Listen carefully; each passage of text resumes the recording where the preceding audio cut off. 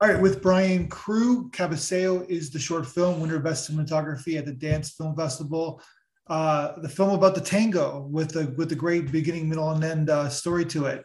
I love how you said in the beginning in the blog interview about how you took a dance class, correct? And Yes, I did. this inspired you to make this film because you never made a dance film before. Yeah, I just had wanted, I'm an editor by trade, and editors tend to spend a lot of time inside, not a lot of time with people. So I thought I'd take a dance class and just kind of get social. And then being a filmmaker, you kind of get fascinated with whatever you're doing. And Yeah. over time, it was like, oh, well, I'm learning dance. How would you tell a story with dance? And then how would you film that story? And it kind of followed from there. I love that story because usually when I interview people who make these amazing dance films, and you're one of the amazing dance films, usually comes from a choreographer or somebody who grew up in dance, and they Mhm. have this they've lived it their whole lives. But you kind of come in from a fan or kind of from a I guess a student perspective, I guess, right? Yeah, very much a film student. I mean, I've been a film student for 25 years since I went to film school at No, I USC. meant like a dance And student. You feel like a dance student because you're like, yeah, yeah, and I think that too, though. I think you kind of always are learning and trying to incorporate whatever you're learning in another art form into filmmaking, yeah, and that was fun. It was just kind of like, yeah, okay, well, this is how you tell a story. Use this move to progress the story this way or that way. And really, where it came from was we had choreographed this routine to Sally's song from Nightmare Before Christmas. mm, And the thing about Sally's song was that Sally starts the song obsessed with Jack from the movie, and she ends the song obsessed with Jack from the movie. And it yeah, was a really boring story. And I asked the choreographer and said, can we change the story so maybe at the end she decides, I don't want to be with Jack. And so then the character had an arc in the dance that the choreographer and I were doing. And then that was like, oh, now we've got a story with a change. How do we film that? Because that's cool. Now the character goes through an evolution, and then it kind of grew out of that. yeah. I love it. It's a great. People got to watch this film. It's 8 minutes, and if anybody who's been to a dance club before, we've seen this tone at the beginning where like it's that like it's kind of like a generic kind of cool dance club, I guess. Mm, It depends on the perspective. Bachelorette party going on, right? So this girl is yeah. like, I guess whatever bachelor party, you're kind of feeling, if you're not with somebody, you're kind of feeling that emotion of loneliness or kind of like looking to connect with somebody. Sees a guy Yeah. across the room, kind of like a mustachian kind of cool guy, right? Which you don't see Yeah. I mean, often in movies yeah. anymore, right? A male with a mustache, right? Unless he's like less. No, you don't use that mustaches that anymore. Not very much. I mean, that's just Claudio. Claudio's got that look, and I kind of wanted to, I think when I was looking and researching dance films, I found a lot of correlation between what Bob Fosse was doing with his dance numbers and what Yeah, Sergio Leone would do with his westerns. gotcha. And so I kind of, and since it is Argentine tango and there is kind of that Latin vibe, and Yeah, Claudio has an Argentine background, he just brought that kind of Latin mustache kind of vibe to it. And we kind of thought, he did stand out in the club as somebody that this introvert who's been forced to be on this bachelorette party would be attracted to because maybe he's a sure. little outside the norm of what she sees in the dance club. And he twirls her in a more of a ballroom move. And it's like, oh, she's not into the dance club. She's more into something else. And Yeah, suddenly she connects or hopes she connects with somebody who's in her scene. and my instinct was like he's like a matador, like a Spanish matador, right? But yeah, it's got a little bit of that vibe. Because Yeah, he's I mean, I always kind of thought of him as a gunslinger, like he's out there slinging dance I moves. like it. I like it. So Western like meets Bob Fosse, I guess. So like Yeah, Clint very much. Eastwood meets Bob Fosse. How's that? Yeah, absolutely. I think there's a lot of, like I said, Sergio Leone meets Bob Fosse, and there's that lot Yeah, I think that's that even, yeah, gotcha. and it's that sound effect opening from Once Upon a Time in the West, Yeah. where it's all kind of done with the rhythm of the sound effects, but using that rhythm to get us into a dance movie was kind of my conception. So yeah, great. Okay, so you had this idea, you were in dance class, kind of had this idea, and then because there's a lot of moving parts in this film, like you got Mm-hmm. amazing choreography, you got a performance, you got like an arc Yeah, of the girl, like she has a big an arc, plus the cinematography is like out of this world. thank And you. so like there's Yeah. so much going on in this film. So tell me, like, how did it start? Like, did you like write a script to kind of like before the choreography and like kind of like what you wanted to do?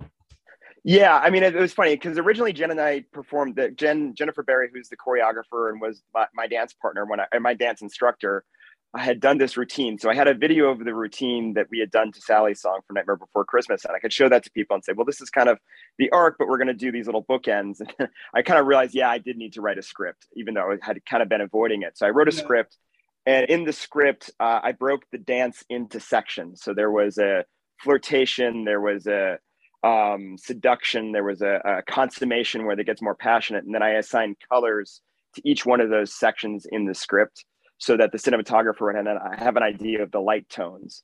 And then I Mhm. also kind of had listened to some tango music and outlined different kind of sections of tango. Like there's a percussion section at the start, and then you kind of go into a more traditional tango, and then you have a very passionate kind of section in the consummation where it's the colors are red and it's more passionate. Mhm. And so then I would use that breakdown to discuss with the choreographers, the cinematographer, and the composer what was happening. The real trick and the biggest challenge we had was that I was using a composer that I usually work with, Darren Fung, who has done music for several of my other short films and a feature I produced. And he and I are used to working with a finished movie. There's Gotcha. picture, it's all done, it's all set. And now the problem is he's like, okay, we can't do anything until you give us the music. And I was like, what is this music going to? And so then I'd have to bring the dancers over to his studio, and we really was a struggle because it was like, I need the dancers to do this move, and I don't really speak in a musical language. Thankfully, the dancers did. So what would happen is we would all be sitting there facing each other, and I would tell the dancers, I need you to do this, this, and this that indicates this story point. They would kind of rough it out. Thankfully, Jennifer Berry does play the violin and does speak a little bit of music. So she would do the movement and go, that's about 8 bars. And then Darren would go, okay, 8 bars. I know how long that is. And then we could make a temp track on the piano, or sometimes he would just be hitting pens in the desk to give us a percussion rhythm. Yeah. And that would start to build a temp track that we could choreograph to, and then go back and forth, elongating or shortening little sections until we had the choreography right, and then could record the music. And then we would bring the cinematographer George Foyt in to look at the dance moves that were going on, and I was Mhm. shooting things with my phone so I could show him little videos of the shots I wanted, and then he could build, and he knew the color schemes from the script, so then we could build the colors and the shots around those rehearsals.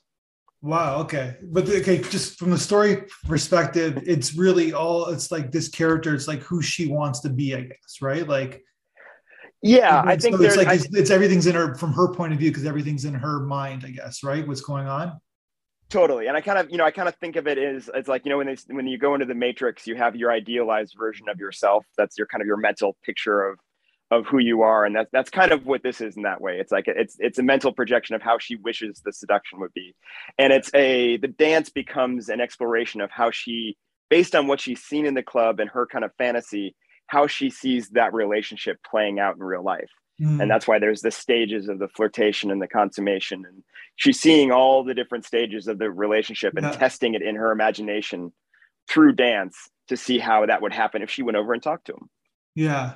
That yeah. And so I think we all can relate to that Yeah. story arc in a sense. You know what I mean? Like we see Mm-hmm. somebody, male, female, whoever, right? We see Yeah. somebody that we're attracted to back in the day or even now.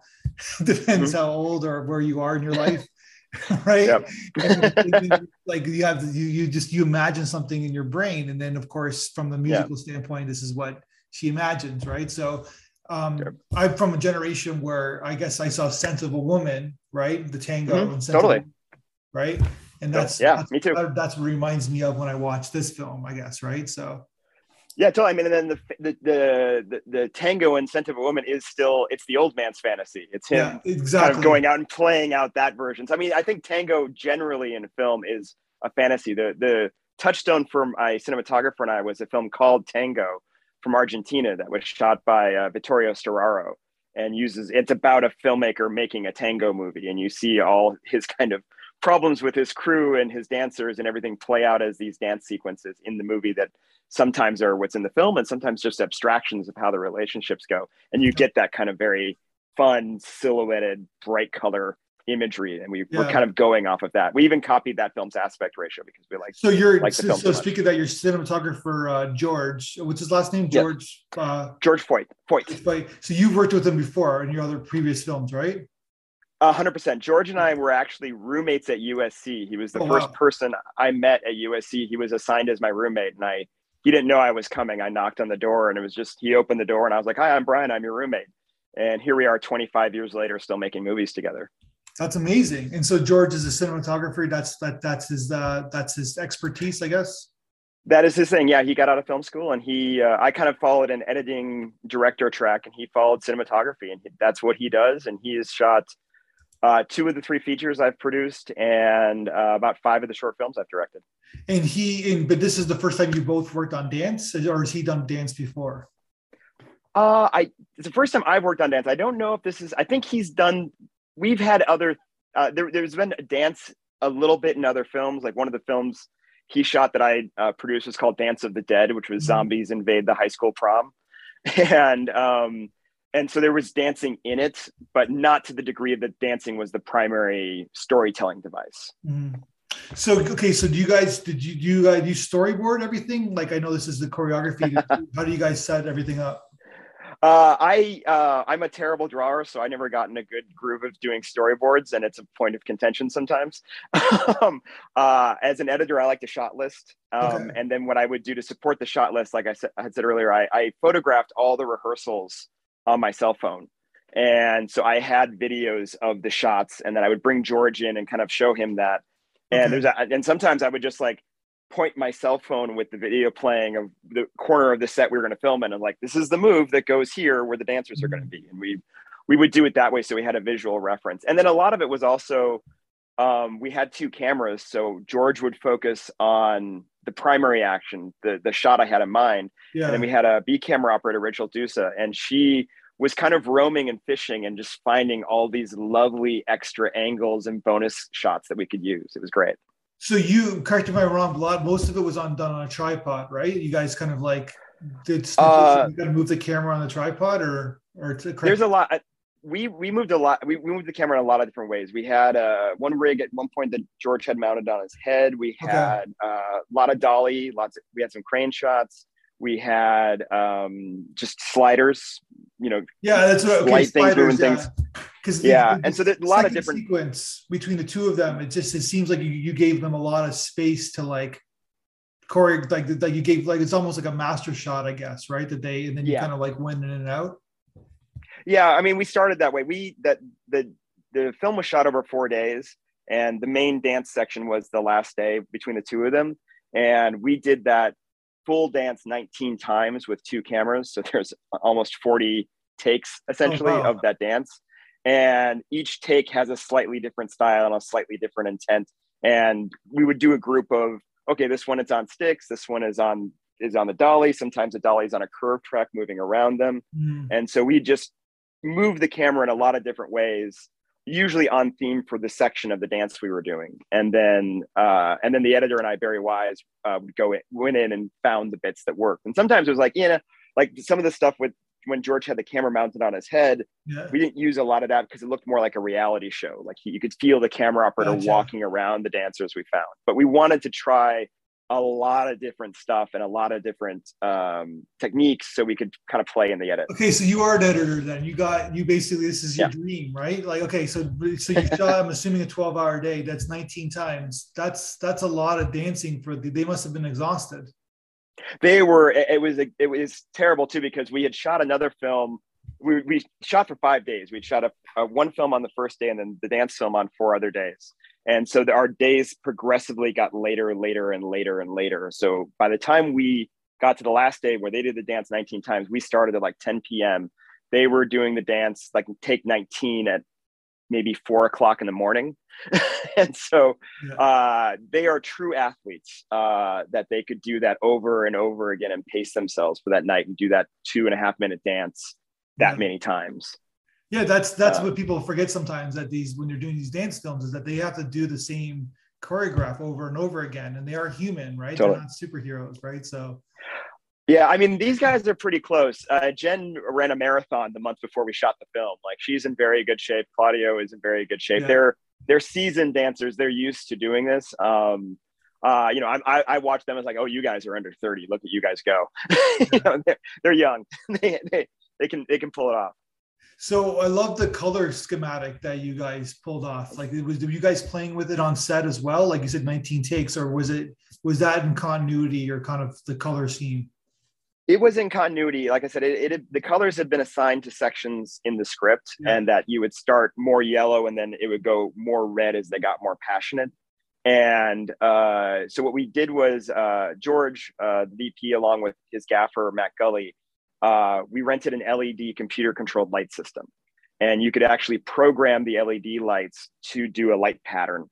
So what we did was we sat down with the sound mix. It was kind of an interesting thing. I'd never seen the gaffer talk so much to the sound mixer before, because the sound mixer was playing back the music. So the gaffer was timing the programming of the LED lights to the music with the sound mixer. Yeah. And so when I would yell action, they'd both be sitting there together, kind of hitting play on their consoles at the same time.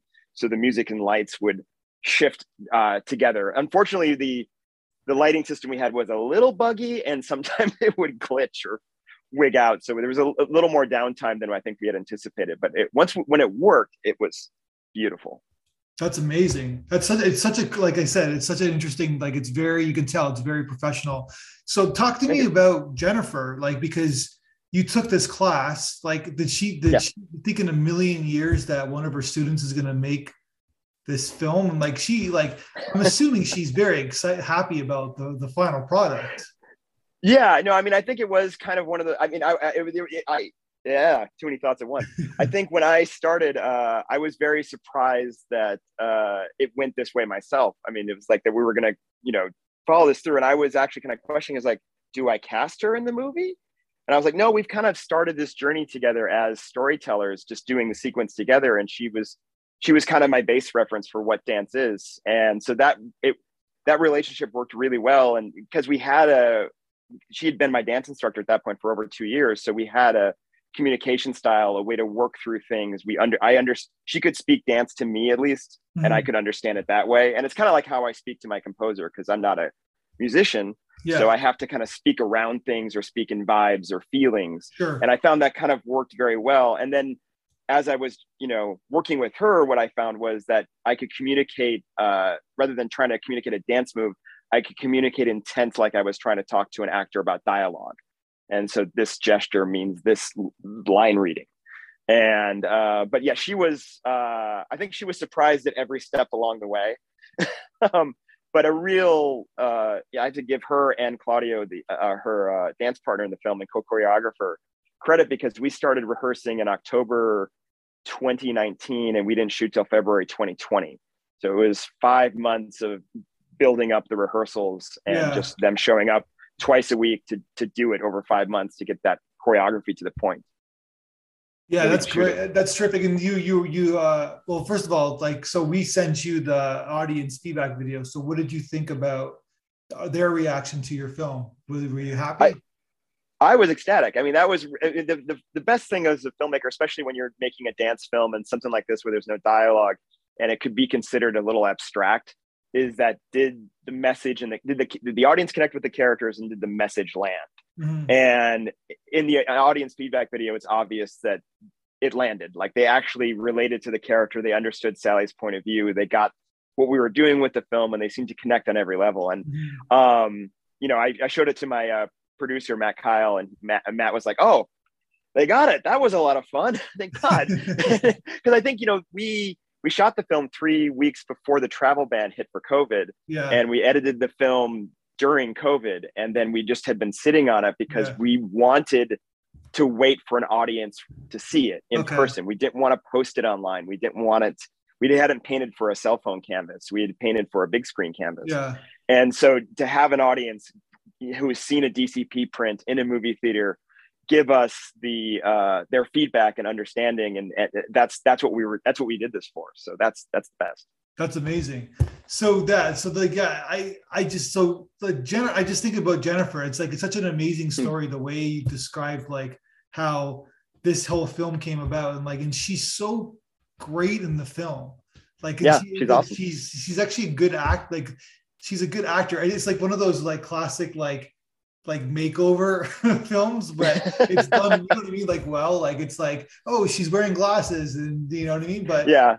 inside she's, but you know that too, right? But it's like, and then she just rips off her glasses and then like gets all sexy, and then like, oh, she's really attractive if she wants to be, blah blah blah, right? Yeah. Well, I mean, I probably the version of Jen you see in the fantasy is probably closer to her real I'm sure. personality than Yeah. the nerd. Yeah. And she was the one who actually requested the glasses, and I was like, that seems kind of cliche. Yeah. And then as we were doing it, I was and putting working with the costume designer Alina, and designing the costumes. Like, oh, we kind of need the. I think you're right. We do need the glasses. And then the fun thing was incorporating the glasses into the sound montage, so they're part of the sound effects that get us into the dance sequence.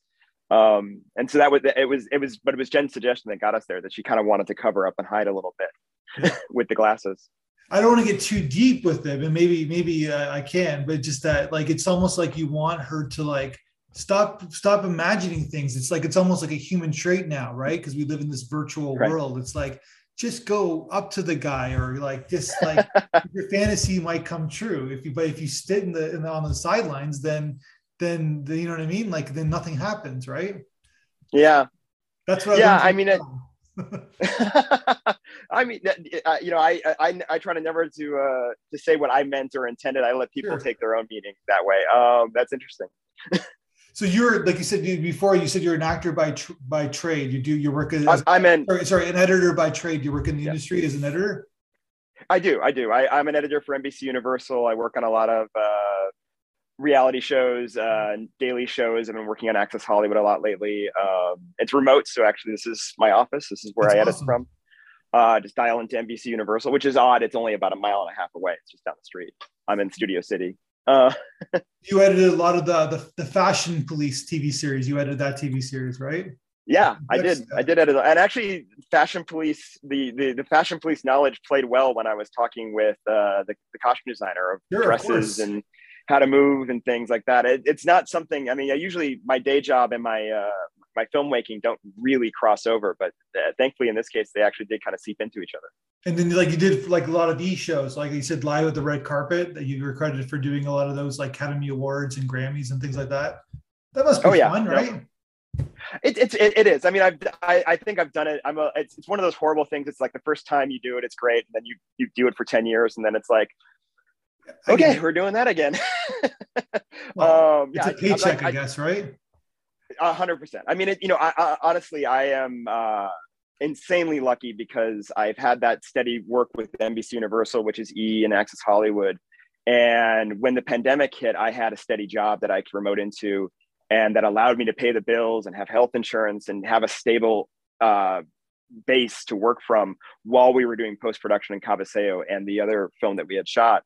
So no, I'm insanely lucky, and editing has been the gift that keeps on giving. I always tell anybody who's starting out in the industry or graduating film school is learn the technical trade, whether it's editing like I did, or George, our DP, who learned camera operating. At the very least, even if you're not doing exactly what you want to do that day, you're going to have a paycheck because you know how to operate the machine. And most of the people in this industry don't know how to operate one of the machines. Isn't that amazing that they don't, right? Yeah, well, I think, a lot of people come here and there's a lot of dreams and there's a lot of storytelling, and but it is a technical art form. And the hardest thing is we all approach it differently. There's art, there's technical side, there's the business side. And you have to have an understanding of all three to really make things work. And at least if you have a technical understanding, the people who only know the art and the business will depend on you, because they need those people who can do it and do it on command and get it done on time. And that's a huge advantage. That's such an interesting take, the way you said the three kind of aspects of filmmaking in the film industry in general. And you kind of I remember like back in the day when I started producing films, it was like that technical side was my weakness, and I would get taken advantage of a little bit because they can see, people can sense what you don't know, right? And then I realized I had to become like not a master, but I had to know everything. And then so if something broke down, I was able to do it, if that makes any sense. and it made me a No, better, totally. made me better at what I did, because it actually makes you more creative too, because you know the tools, right? Better. Right. So You know what you can do with them. And I think yeah, I always equate it to being a producer and a director is the conductor of the orchestra. You may be not the best player in that orchestra, but you have to know how every one of those you have to instruments know. works to make sure Yeah. you can get it out. Yeah, 100. I 100% agree with that. I learned the hard way with that. So I want to ask you about this, because I like the title of the film. Is that your? I know you must. It must be on the festival circuit now too. Is Flat Earther? So is that Yeah. another short you did? It's about, because I think Yeah. this has happened a lot, where you have a great first date, right? And then I just reading your synopsis. I haven't seen the movie. We have a great Sure. first date, and then the second date, it's like then the person's like personality comes in, and then I'm assuming one person's a flat earther, and that's the conflict of your film, right? No, neither one of them is a flat earther, but it's a concept for people who follow conspiracy theories. Gotcha. And we all, and to a degree, we all follow conspiracy theories. We all have a little There's something like levels though, yeah. JFK. Yeah, Right. there's levels, and they're kind of during the date they're testing where they're at this level. On the basis, are you a flat earther? No, God, no, that's horrible. And that's kind of where they start. The interesting thing about Flat Earther was that's the film we shot on the first day of our production block. That was my next question. Yeah. Yeah, so Flat Earther was based on a stage play by another friend I went to film school with, Mario Rivas. It was a one-act stage play that he did, and I just liked it so much. I was like, I wanted to film it. And I worked with the two actors, Joe Holt and Amy Sloan, and the producer, Matt Kyle, and we improvised and kind of turned the script into our point of view on those topics. And then we filmed it as 1 9-minute take. Oh, So wow. it's a 9-minute oneer, completely dialogue based. And that was our first day of production at this location in Pomona, California, where we had this bar Fuego that we could rent for 5 days straight because they were only open for dancing on Fridays and Saturdays. So then we had Gotcha. 5 days where we could move in and not move our gear, which, You might as well shoot you two know, films while you're doing it, I guess, right? that was my thought Yeah. was I kind of gave it to our co-producer Regis, who found the location for us of like, yeah, get us a spot where we don't have to move. We get, if we're going to go through the trouble of renting the gear, renting the location, Mhm. I got 2 movies we can do. We can just redress the set constantly. So we did Flat Earther on the first day as one take, no edits, just the dialogue. And then we flipped it for the next 4 days and did the dance film, which was no dialogue, tons of edits, Yeah. and the completely opposite style. So we could walk away with 2 different films. And that was kind of the appeal for Matt Kyle, who was my producer, who was somebody I worked with at the G4 network on shows like X Play and Attack of the Show. And he wanted to get into filmmaking. I was like, aha, I have just the thing for you. We can do 2 different films in 2 different styles at the same time. And you're going to get the experience of going through the process with 2 different kinds of production and do it in a 5-day period. So when you walk out, you kind of have a base of how the narrative filmmaking works. And you did it right before COVID too. So if it was 1 month later, you probably wouldn't be able to do it. We probably never would. The first 2 days on Flat Earther, we had 30 extras. The first day, because of the dance club, and Cabaseo, we had 30 extras. It was a 30-person crew both days. We had people driving out from Vegas. I had a friend flying from Madison, Wisconsin to be an extra. I am shocked we did not turn into a super spreader event because COVID, we now know was here during that Yeah. time. And yeah, no, I don't think to this day as an independent production with 90 people going through that set on the first 2 days that we could actually have pulled it off. No, it In would this have day and taken age. you another couple of years, probably, or 18 months at least, I guess, to do it. Yeah. Honestly, I don't think these films would have happened. I think we would have lost, we would have moved on to other things during the pandemic, Yeah. and they never would have 100%. happened. So we were insanely lucky, and both lucky that we pulled off the film and lucky that nobody actually got COVID on our set. Yeah. I love that. Yeah, I think it's a great. That's what my next question, because I was reading the synopsis and you were mentioning the first film that you did a film before. I'm like, okay, this would be in this location, and then you answered the question right there. Very smart. That's a very smart play, and I hope that is that film doing well as this film on the festival circuit. We had oddly enough, you wouldn't think it, but it took longer to do the post-production on Flat Earther because it was one take. Okay. And we had a green screen television set in the background because the TV in the bar plays a part.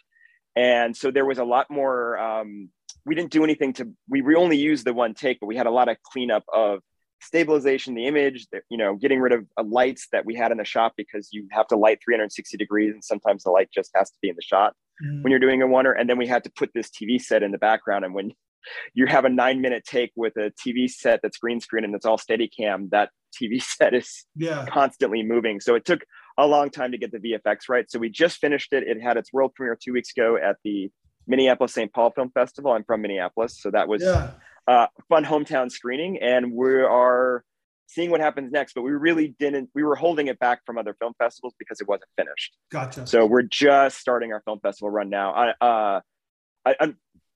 Unfortunately, I think the film has retained being very relevant. Yeah. We talk a lot about a lot of things that are going on in the world in terms of conspiracy theories and gun violence. And I had a festival director email me 2 days ago and like, oh my God, it's so relevant. And I'm like, it's based on a stage play from 5 years ago. I wish it wasn't, but we still are living with these issues. Yeah, no, it's funny because I just interviewed somebody who made a film 2 years ago about this fantasy future of Roe versus Wade being overturned and then having to deal with it. And she just made this fantasy film, right? And then now it's the most relevant short film in the festival circuit, right? So that's why 100% your film, which is all about timing, right? So basically, unfortunate timing, I guess. But whatever, I'm assuming anyways. So basically, so your film just kind of jumped out for me because it was like, oh, this is a perfect title for a short film. So I was just curious about it. So I hope it does serve you well. Thank you very much. No, we're very happy with it. I was ecstatic when my friend Mario staged it as a one act, and I was like, dude, you got to film this. And he sat on it for 2 years and didn't want to do it himself. So like, can I have it? I want to do it. And I'm really glad that we got it out there. Well, thanks for the chat. I appreciate it. It's a great, like I said, this is a great dance film. It's like one of my favorites of the year, just favorite films in general of the year. It's just really well done. And it's like, and like I said, Jennifer, if she wants to be an actress, tell her that she can be an actress. So because she's definitely got screen appeal. So maybe that's absolutely. No, she definitely had it, and she and I are working on a documentary project right now about the homeless. So we're always trying different genres and different methods of filmmaking. Okay. Cool, man. All right, man. Have a good day. You too. Thanks very much. 1, 2, 3, 4, 5.